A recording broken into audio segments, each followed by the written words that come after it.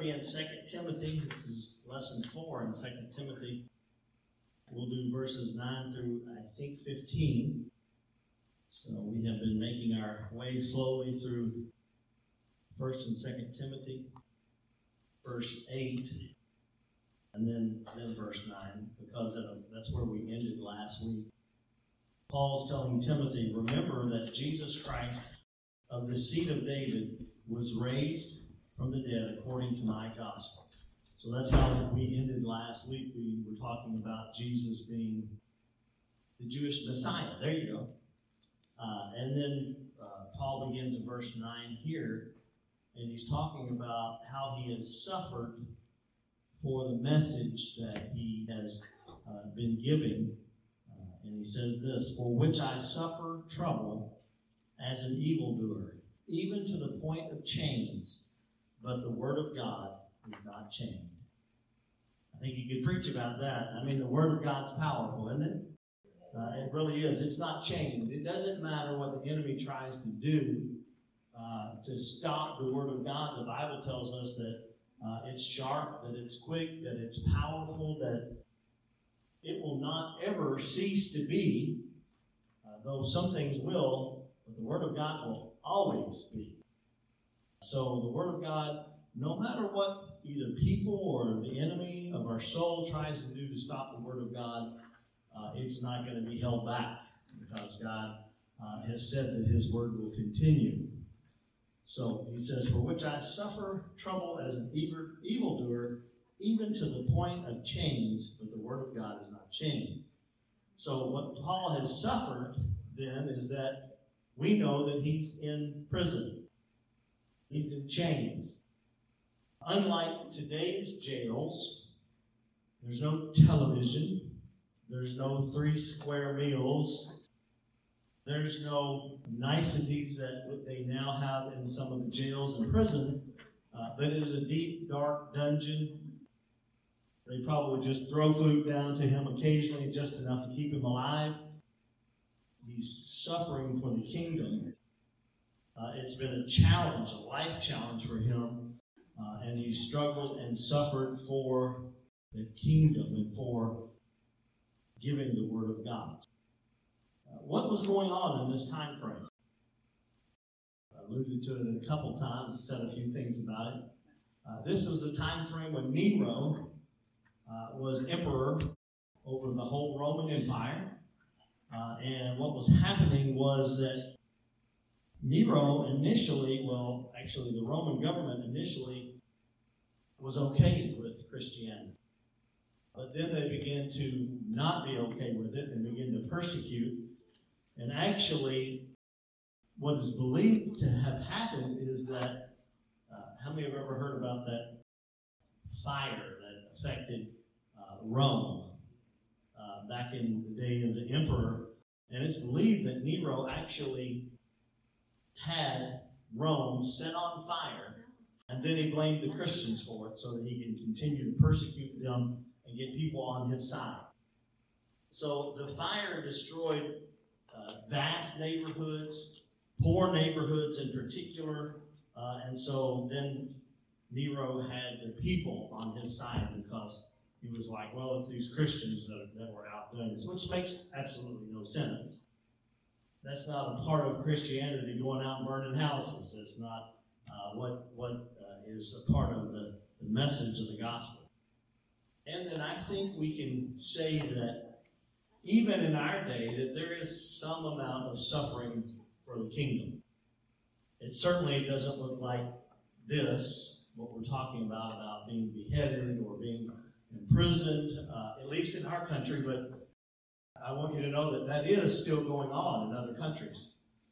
There are places, for instance, China, where hidden churches, and so there is still an amount of suffering and persecution that is happening. So Paul says, I have suffered to the point of having chains, but the word of God is not chained. Throughout history, the Bible has been attacked. The word of God has. It's been burned. It's been banned at times. It has been twisted. It's been ignored, but it still stands. Isaiah 40, verse 8 is the scripture I've been referring to. It says, the grass withers, the flower fades, but the word of our God stands forever. So we can't stop the word of God. Doesn't matter if it's the government, if it's a religious authority, skeptics, nobody can stop the word of God from getting out. The only thing that can hinder the word of God getting out, still going to happen, but it's if Christians don't read it and don't confess it and profess it and use the word of God as a tool to evangelize the world. Really, we should be spreading the gospel. Did you know that is one of the main things that we do as a church? I mean, if we don't do that, then we're pretty much just a social club, right? But we come together to hear the word, but to also proliferate the word of God. That's why this church is so involved and so giving in missions and world missions and all those kinds of things, and supports those overseas missions to spread the word of God. Let's read verse 10. Therefore, I endure all things for the sake of the elect, that they also may obtain the salvation which is in Christ Jesus with eternal glory. Here you see that Paul is willing to endure the suffering, but it's because somebody's going to benefit. It's hard to suffer when it seems that there's no benefit to anybody. But here Paul is saying, I'm suffering for the sake of the elect. He's saying, I'm suffering for there to be an opportunity for salvation to come to people. And so that's what Paul is doing. He's saying, I'm willing to endure so that those who have been called unto the Lord, so that they'll be saved, so that they'll know the gospel, so that God's kingdom will grow, so that they may obtain salvation. Not merely just a better life. See, Christianity is not really just about having a better life here, but I will tell you that I do believe that you will have a better life here if you're a Christian, but that's not the main thing. Although you hear many people say, sometimes falsehoods, it is not true that everything in your life will go perfectly smooth and you'll have the biggest house and the best car and all that just because you're a Christian. I mean, that's false teaching, right? But obtaining salvation is the main thing. There is something beyond what we see right here and right now. Because sometimes we do struggle. Sometimes we are sick. Sometimes everything doesn't go right, even when we are a Christian and trying to live for the Lord. Or maybe your life is perfect and it's just mine, right? No, I'm kidding. But we have what the Bible calls a blessed hope. What is that? Jesus. Jesus is our hope, but it's also that we will be with him, right? Forever. The added benefit of being with the Lord forever. And he's made a place for us. I don't know what that looks like. There's all kinds of songs about having mansions and, all those kinds of things, but I don't really think we're going to be super concerned about what the place looks like. I think it's going to be a little bit more about being surrounding the throne and worshiping. The Bible talks about us receiving at least a crown of righteousness, right? What is happening in that scene in Revelation is that those who receive those crowns and that crown of righteousness, what do? Cast them before the Lord, right? We have this hope of eternal salvation, eternal glory, which can be hard for us to understand because we are so time-oriented. Do you set an alarm to get up? Right? Yeah, I do too. Did you try to go to bed around the same time? Some of you might not, because some of you is retiring here. But, we're very time-oriented people. Imagine forever and ever and ever being in heaven with the Lord. And it won't be boring, I promise you that. I've had people say, well, what are we going to do up there? I don't know, but I know it's going to be awesome. Amen? Daniel, we might be fishing in the river of life. I don't know. We might be picking fruit off the tree of life, right? We might be in the millennial, we might be ruling and reigning, not might, we are, ruling and reigning and doing things for the kingdom of God. Being employed for the Lord. I mean, that's awesome, right? Being eternity with God is greater than any kind of earthly glory that we might experience. Let's look at verses 11 through 13. This is a faithful saying. Faithful saying. Might be a worship song. Might be something that an author wrote down. But it's a faithful saying, right? That's what it says. I'm leaning towards it being a worship song simply because it kind of has a flow about it, right? And it says this is a faithful saying, for if we die with him, we shall also live with him. If we endure, we shall also reign with him. If we deny him, he also will deny us. If we are faithless, he remains faithful, for he cannot deny himself. You ever woke up with a song in your heart or in your mind? I think this is kind of attuned to that, this particular faithful saying. Sometimes, don't get me wrong, I love and I sing a lot of the new, more modern, contemporary worship songs, but every once in a while I'll wake up with one that just come back to my mind from a long time ago, a hymn.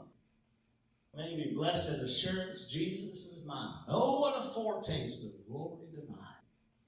And so this is like kind of a faithful saying, maybe a song, maybe a worship tune that we see. And it's on Paul's heart, on his mind, and he quotes this as he's talking to Timothy.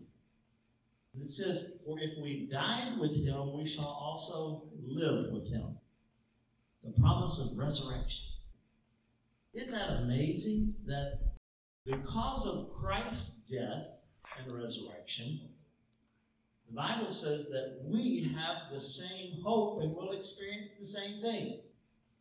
So for a Christian, though we die, we don't really die. So it's kind of like this. Just flip the page.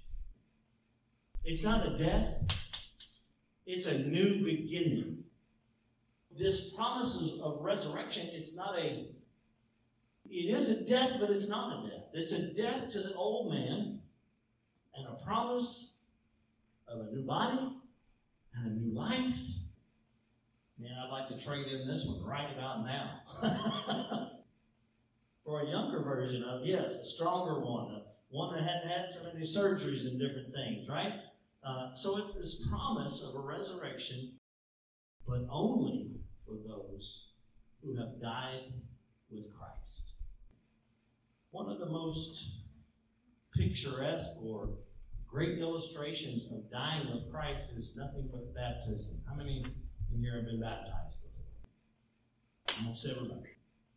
When I get ready to baptize somebody, I let them know that you need to listen to me because I'm going to tell you something to do, and if you fight me, you're still going underwater, but you don't want to fight me, right?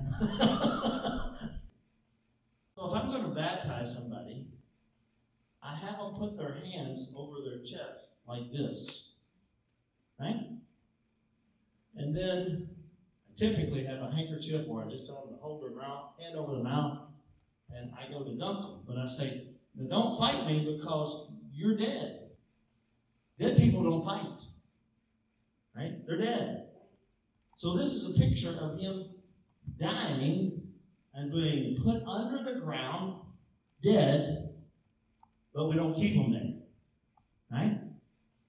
You know, if I really wanted to get somebody, I could put them underwater and then say, I now baptize you in the name of the Father and the Son and the Holy Spirit. Anybody have a testimony? You know. Thank you, brother. So that is a picture of death with Christ. What does that mean? What does it mean to die with him? That's our whole way. So those things that used to be a part of our life, those things that used to entrap us, those things that part of being human, we're not a slave to sin, yeah. So we've been set free and we've died to all of that, but come alive unto Christ. The Bible speaks of dying with Jesus, and so one of the first ways it talks about it is illustrated with baptism. All of us can have a life after death experience with Christ. And you don't have to really die physically, right? But you have a life after death experience with the Lord. The other way that Paul is also talking about here, or at least I'm going to say that he is he's getting ready to die. He's going to be a martyr. So he's going to die with Christ, right? And the disciples and the apostles considered that an honor, privilege. I don't know that I'm there. But that is another way that Paul could be talking about dying with Christ. He's awaiting his execution. He knows that his time is short. I think that's one of the reasons why 1st and 2nd Timothy, when we look at them, especially 2nd Timothy, is so powerful. Imagine if you had, here's Paul, he's talking to his spiritual son, so he's close to him, and he wants to impart something to him of significance before his departure, before he dies. So it's not going to be filled with a bunch of fluff, but it's going to be powerful, and it's going to be something that's really going to help Timothy. That's why you see all this powerful stuff in there. If we endure, we shall also reign with him. There's going to be an eternal reward. It's not just about suffering here and nothing to look forward to, right? So we're going to have an eternal reward, but we got to endure. What does that mean? It means don't give up. I think one of the most powerful spiritual concepts that we can ever get into our mind and into our spirit, because it's got to be there both places, is that I'm not going to turn back. I'm not going to give up. You'll hear me preach this. I've come too far, right? I'm not going to turn back. I'm not going to give up. I'm not going to let this go. I'm going to hang on to the Lord. I'm going to endure. Because our present difficulty does not compare to what we shall receive. Ooh, you may just feel that. I mean, we have something awesome to look forward to. And what we go through down here, I'm not saying it's not real. I'm not saying we don't have aches and pains and problems and situations. I'm not saying that. I'm saying it's life is real, right? We know that. But it does not compare at all to what we shall experience with the Lord. Linda, you and I say this all the time. No matter what happens, we're a winner. Isn't that right? We're winners. No matter what happens to us in this life, we're winners. And the Bible's saying that we're going to reign with him. Reign with Christ. You have a destiny. Whether or not you feel like you have any authority here on this earth or not, whether you feel like you have any importance or any significance, and I promise you that you do, though. But whether you feel like it or not, one day you will rule and reign with Christ. Right? What an amazing thing. That overwhelms me. I don't feel worthy of that. But God doesn't look at me. He looks at the blood of Christ on my life, right? And makes us worthy, right? Because of that. If we deny him, he will deny us. How do you deny the Lord? Because there's more than one way. How could you deny the Lord? Turn your back on him? Don't do what he says. Yep. You can also verbally speak against the Lord, right? But really, we deny him by not living what he's asked us to do. We're not following after him. We're not obeying his commands. I know we don't like that word for some reason in this day and time. You taught about obedience. But it's a part of the Christian walk. It just really is. You can't get by that. Yes, we have grace, and thank God we do. But God calls us to be obedient. And he blesses obedience. And so when we walk in the steps of the Lord, we can expect to be blessed and to have his favor on our life and to experience all those good things of the Lord. Matthew 10:33 is, you see this verse, but whoever denies me before men, him I will also deny before my Father who is in heaven. You don't want to deny the Lord. Inside here, it's easy to live for the Lord. In here, it's more easy to be obedient. It's sometimes out there when we're with peers or when we have the pressures of life and desire and the need to succeed that we need to watch, that we don't deny the Lord. It's important. Now, I love this. If we are faithless, then he remains faithful. It doesn't affect God's character or his nature or who he is or what he is like, even when we fail. It doesn't affect who he is. He's still God. He's still faithful. His word is still true. Everything that the Bible says about him, even if we totally turn our back on the Lord, it's all true about him, right? He's faithful. How many have found the Lord to be faithful, right? Even when we weren't quite so faithful. It says here, if we're faithless, then he is still faithful. Even if we're like the prodigal son, he's still faithful. He still continues to draw us back to him. He doesn't say, well, go off and do your own thing. Maybe you'll learn better. I've wanted to do that at times with some of my kids, but I didn't, right? I still stuck with them. I still believed that good things were going to happen for them, that God was going to get a hold of their lives, right? Even when we royally mess up. You know what the prodigal son essentially did? He said, I don't care about you dying. He said, Dad, I don't care if you die. I just want my stuff now.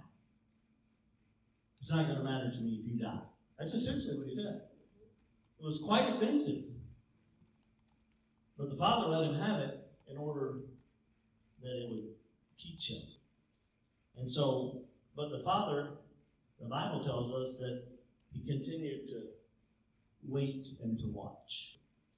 And that's what God continues to do with us. And I believe he does more than even that. I think he sends his Holy Spirit to convict our hearts and to draw us. I'm telling you, the Holy Spirit is amazing.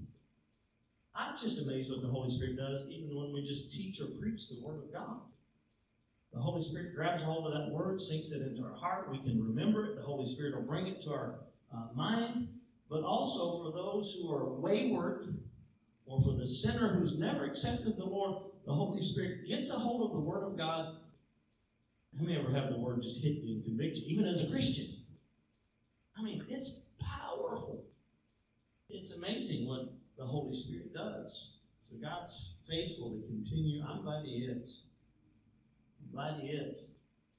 There was times when I was younger that I didn't serve the Lord like I ought to. I tried to walk away, but he continued to pursue me. How many can say that about yourself? Amen? All right, let's read verse 14. Remind them of these things. So he's saying there's some important, essential things that you need to remind them of. Charging them before the Lord not to strive about words to no profit, to the ruin of the hearers. Paul had just reminded Timothy of the essential things. What did I read? Verse 8. He said, don't leave this out. You're talking to Jewish people. Let them know that Jesus Christ is the Messiah. And what goes with that? He's the Savior. He's the one that come to die for us. All of those things, Paul said, don't forget these. They're essential. How many knows that the gospel is essential? We can teach a lot of good things out of the Bible. There's a lot of principles that will help you in this world. There's business principles in there. Did you know that? There's basic life principles in there. There's work principles in there. But the main thing, you got to keep the main thing, is the gospel. Remind them of these things. The hearers of these things. Blessed are those who hear. In Revelation, he writes to the church, and he says to them, how does he say it? Somebody turn to Revelation. What does he say to the churches? This is chapters 3 and 4. For each one who has an ear to hear. So do we hear? Are we really hearing? Or are we, I know sometimes this happens, so it's okay. And I know I'm the preacher, and I'm the one up here giving the message, but sometimes we can tune out the word and not be a real hearer. If you're honest with yourself, right? You can listen but not hear. Or you can sit and not even listen, right? We're to be hearers of the word, but also hearers and doers of the word. And there's a difference. You can hear a message and it doesn't hit home with you. You're tired. You're thinking about that roast that's in the crock pot at home, and you need to get home, or you're thinking about that activity that you've got going on after church or whatever, and you hear but you don't hear. So it's important. Remind them of these things, that they'll be hearers, focused on the word. It's easy to lose focus. I find it very easy to lose focus. I found that out when I went back to school. That rather than being more focused the older I got, I always thought that, I'd get more calm and more focused the older I got. And that didn't happen for me. I don't know what happened to you all. It's harder to focus for a longer time. So it's important for us to focus. Remember these things. What things? Remember that Jesus is the seed of David and was raised from the dead. Verses 11 through 13, he's saying, remember those things, those faithful sayings, and don't strive about words to no profit.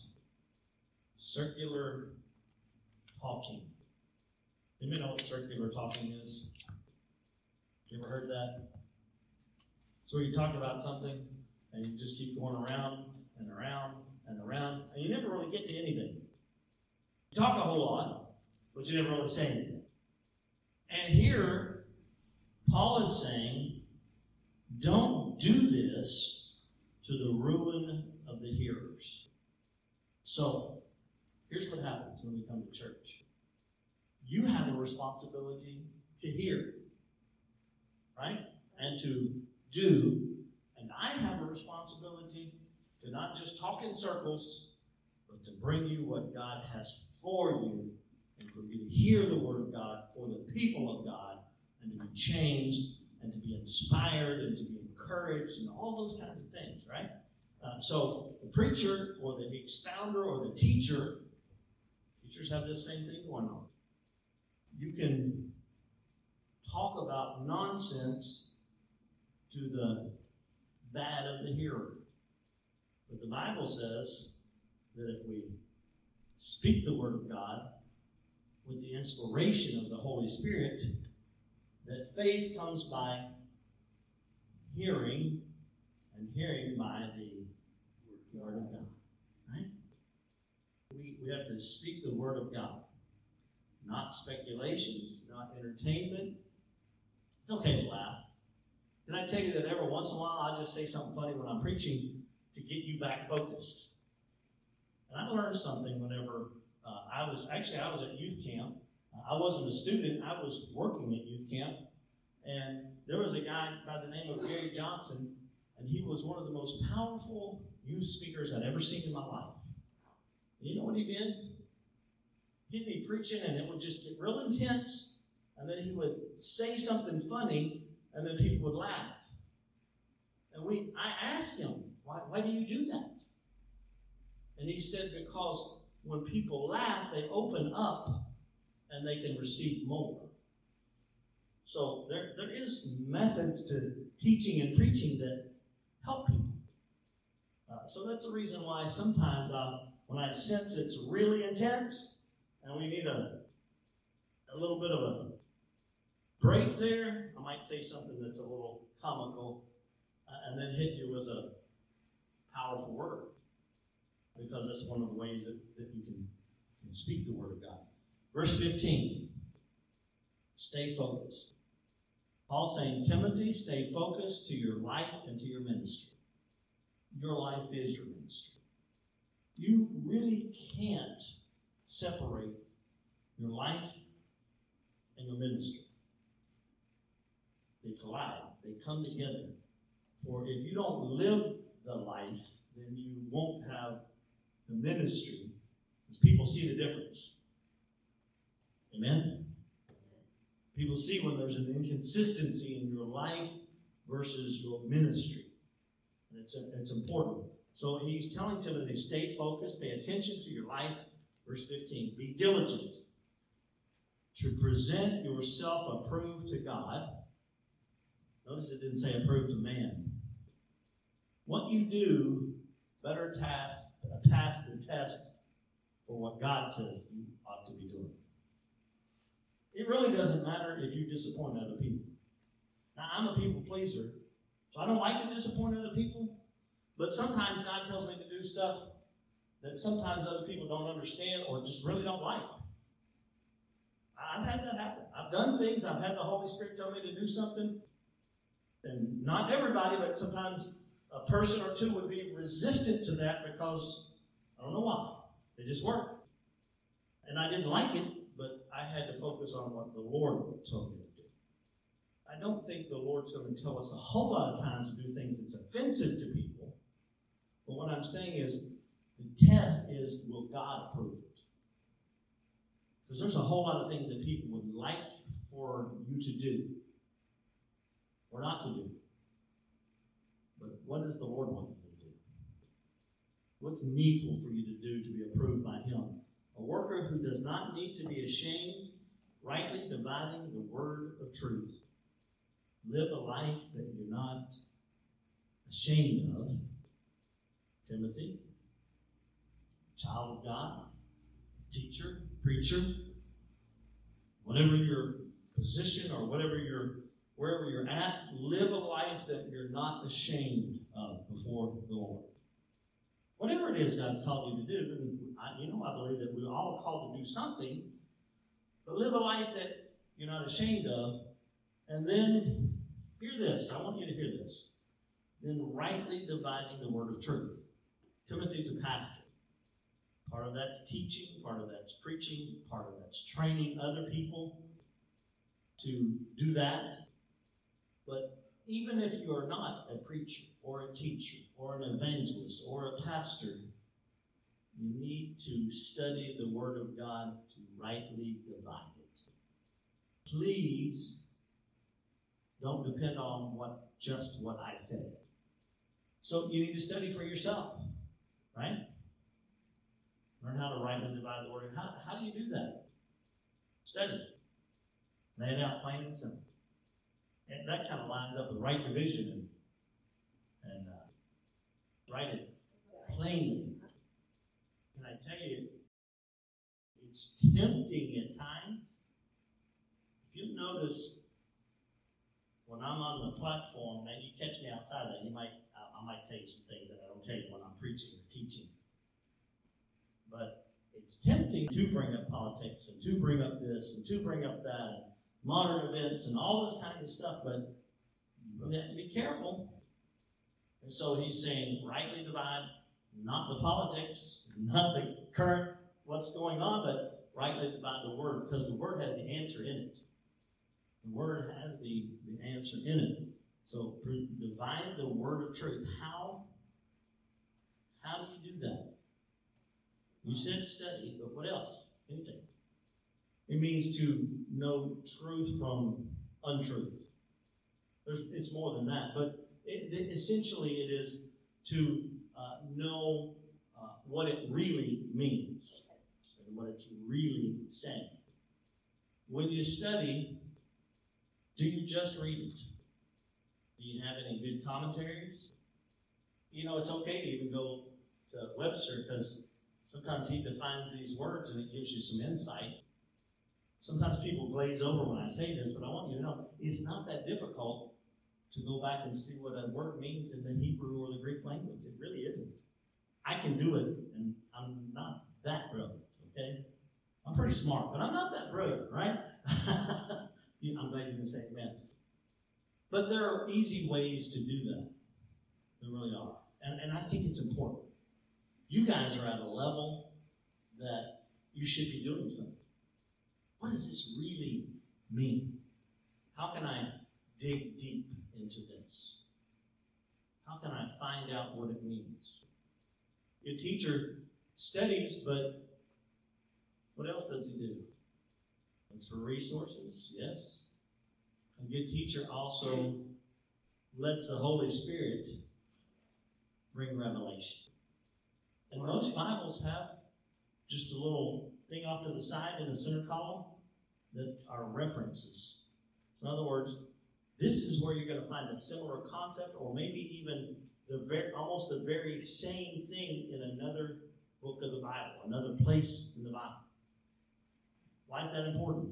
I know I'm getting kind of basic tonight, but I want you to understand why we do this. Because the Word interprets the Word. That's what my pastor, Brother Kimley, always taught me, is that the Word supports the Word. If it doesn't support it or doesn't feel like it supports it, study a little deeper, right? Try to find those connections. It's important. We need to study and allow the Holy Spirit to bring revelation. That's something that, did you know if you ask the Holy Spirit to show you something, He will do it? He really does. I have been studying before and thought, I just don't get this. It doesn't make any sense to me. How is, and then I'd go about my day and I'd pray and I'd ask the Holy Spirit to do it, and then all of a sudden something, it's like, wow, it come to me.